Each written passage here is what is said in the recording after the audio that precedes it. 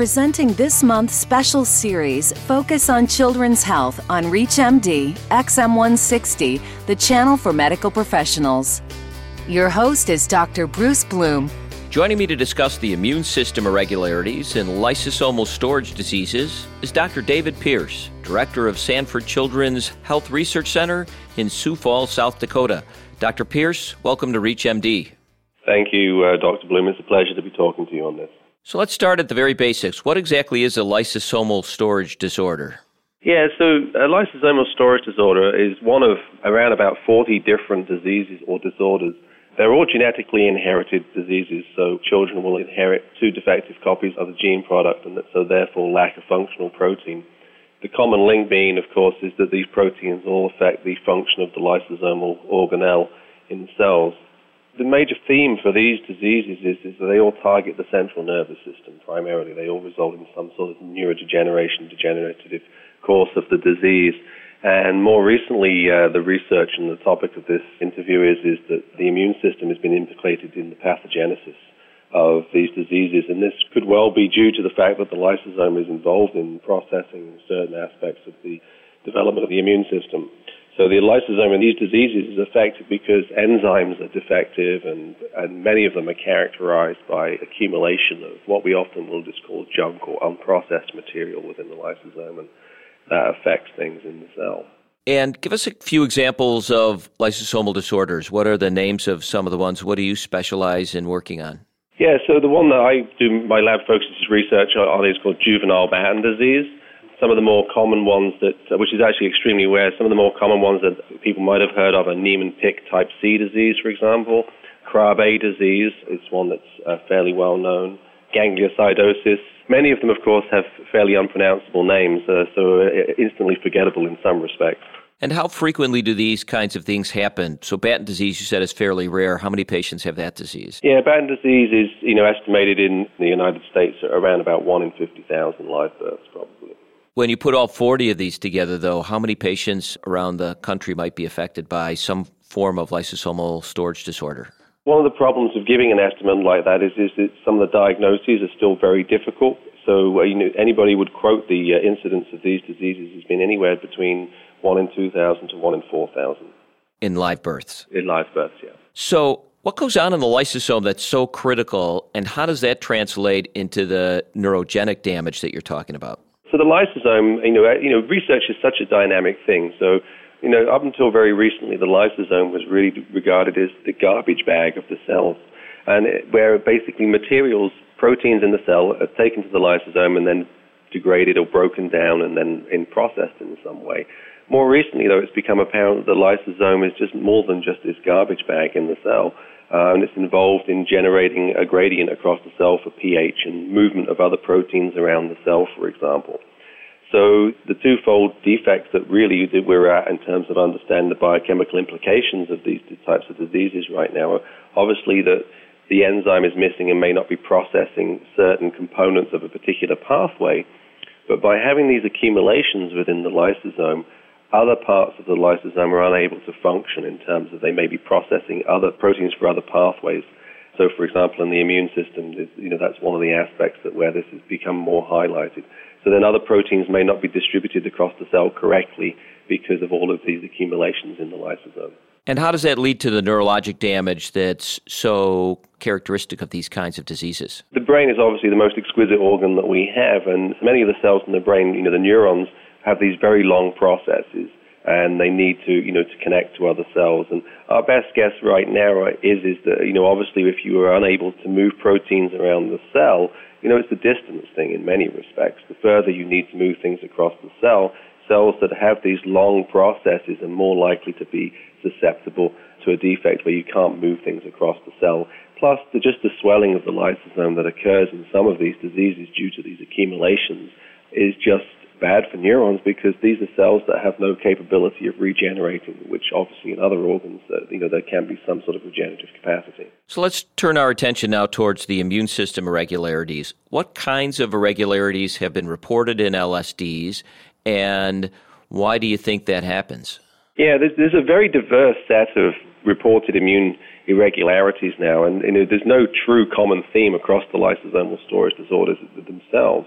I mean, in juvenile Batten disease that we work on, we reported that there's actually an autoimmune response, for example. So for some reason that we're still trying to figure out, some of the proteins that are expressed in the brain are actually targeted by antibodies.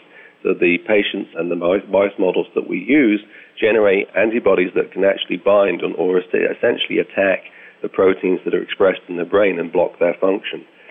That's been reported for other components in other diseases as well, but all of the lysosomal storage diseases have some sort of what we call an inflammatory component. So the brain is very different in terms of how the immune system is regulated. But there are certain molecules that are becoming more and more characterized as being involved, as being protective, potentially, in terms of what we call a neuroinflammatory response. So it's difficult to define what inflammation is in the context of the immune system, other than that there's a special subset of cells in the brain, macrophages, which we may seem to infiltrate and express certain molecules that cause inflammation within the brain. Do we think that the lysosomal storage disorder within the immune cells causes those cells to act differently than they would in a normal person? There's very much a chicken and egg situation. So the immune response could be because part of the basis of the disease is that the lysosomes mean that the immune system can't process proteins correctly. So therefore the immune system isn't functioning correctly. The second possibility is that as neurons are actually being affected by this, because these types of cells may die, they may actually precipitate some sort of immune response itself. Now, you said the brain is different in the way that the immune system is regulated than the rest of the body. Tell us a little bit about that. We know about the blood-brain barrier, obviously. So the blood-brain barrier is, what protects the brain or many of the cells in the brain from many other cells and many other molecules that can cross and be exposed to neurons. So immune cells essentially are unable to cross this blood-brain barrier. If you imagine when we have an immune response, there's certain types of cells that are promoted and proliferate in response to generate antibodies to an immune response. So in some of these lysosomal storage diseases, some of these cells have been seen to be able to cross the blood-brain barrier and penetrate the central nervous system. It's really a barrier. The cells within the brain themselves, called glial cells, which are very much different from immune cells, but they are considered to be more of the protective sort of cells and secrete the molecules that sort of really maintain the homeostasis within the brain. But the neuroinflammation that we see in these diseases is suggesting that perhaps some of the molecules that shouldn't be expressed by these cells are actually being expressed and maybe contributing to the inflammatory responses. If you've just tuned in, you're listening to ReachMD, XM 160, the channel for medical professionals. Our guest today is Dr. David Pierce, director of Sanford Children's Health Research Center in Sioux Falls, South Dakota, and we're talking about lysosomal storage disorders and the immune response. So you're saying that one of the characteristics of lysosomal storage diseases is that we might have a slightly different blood-brain barrier than we have in a normal patient? In some of them, that's definitely a possibility. That's the focus of research in some of these diseases, yes. And would that potentially let some of these immune cells into the area that they typically don't get into? Yeah, that's what we will typically call those infiltrates, yeah. And in those patients, what's the impact of that clinically, and what kind of treatment do we do to either prevent that from happening or to treat that? Yeah, that's the real trick of trying to understand this right now. I mean, much of, when I talk about these types of infiltrates, there's been work that's been derived from animal models, from mouse models for these diseases. These are virtually impossible to study in the children that are affected by these diseases. In terms of something to target, yes, it's a clue to the disease, quite frankly. So that means that we can potentially say, can we modulate the immune system in mice models? Or can we maybe modulate the blood-brain barrier to stop these types of infiltrations? But it's very preliminary right now. And in any of the animal models, have they tried to reduce the immune or modulate the immune system to see if that changes the course of the disease in the mice? There's a few reports now coming out, and actually in the literature, where mice have been created genetically, essentially, to have modified immune systems, and to see if that will ameliorate the disease process. And then, again, the same light, there's been similar studies where that people have looked to see if the inflammatory molecules are tempered in these mouse models, but there's been certainly no human studies. And in the treatment of lysosomal storage diseases in the human patients, Do any of the treatments involve anything that would impact the immune system? Well, there's very few treatments that, really address the underlying basis of many of these diseases at the molecular level. And so, to my knowledge, none of these treatments specifically target or secondarily affect the immune system, no. In MPS I, I know they do allogeneic hematopoietic stem cell transplants as a treatment in order to try and get some healthy cells that are secreting the enzyme. Is that a standard of care for other lysosomal storage disorders?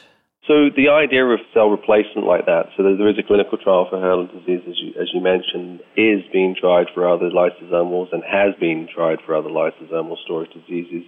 You have to go disease by disease on whether this has the potential to work based on the pathogenesis of the disease, the cell types that are affected in the disease. Some of these enzymes, as I mentioned, are actually secreted, as you mentioned. So by putting in cells that are healthy, you can have cells that then will secrete the protein or the enzyme, and that can be taken up by other cells.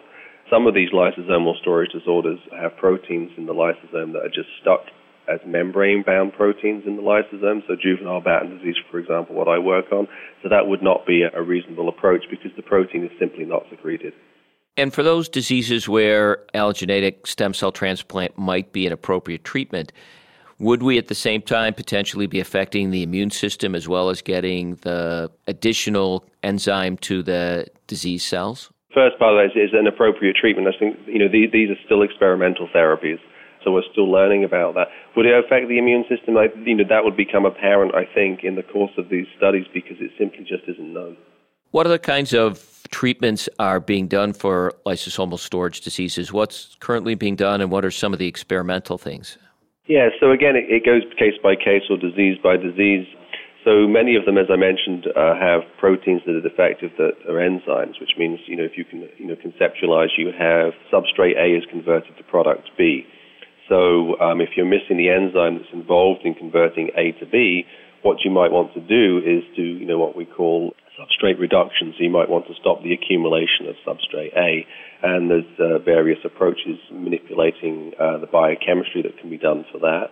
One of those ways is actually what we call enzyme replacement therapy. So the protein or the enzyme that is defective, there are some preliminary studies, preclinical studies now where enzyme replacement is done, where you actually just generate the protein in vitro, and then you can do maybe an intrathecal injection of the protein in the mice model, certainly now, to see if that protein is taken up by cells. And obviously, if you have the enzyme there, you have the capability of now converting substrate A to product B and compensating or correcting that abnormality, as it were.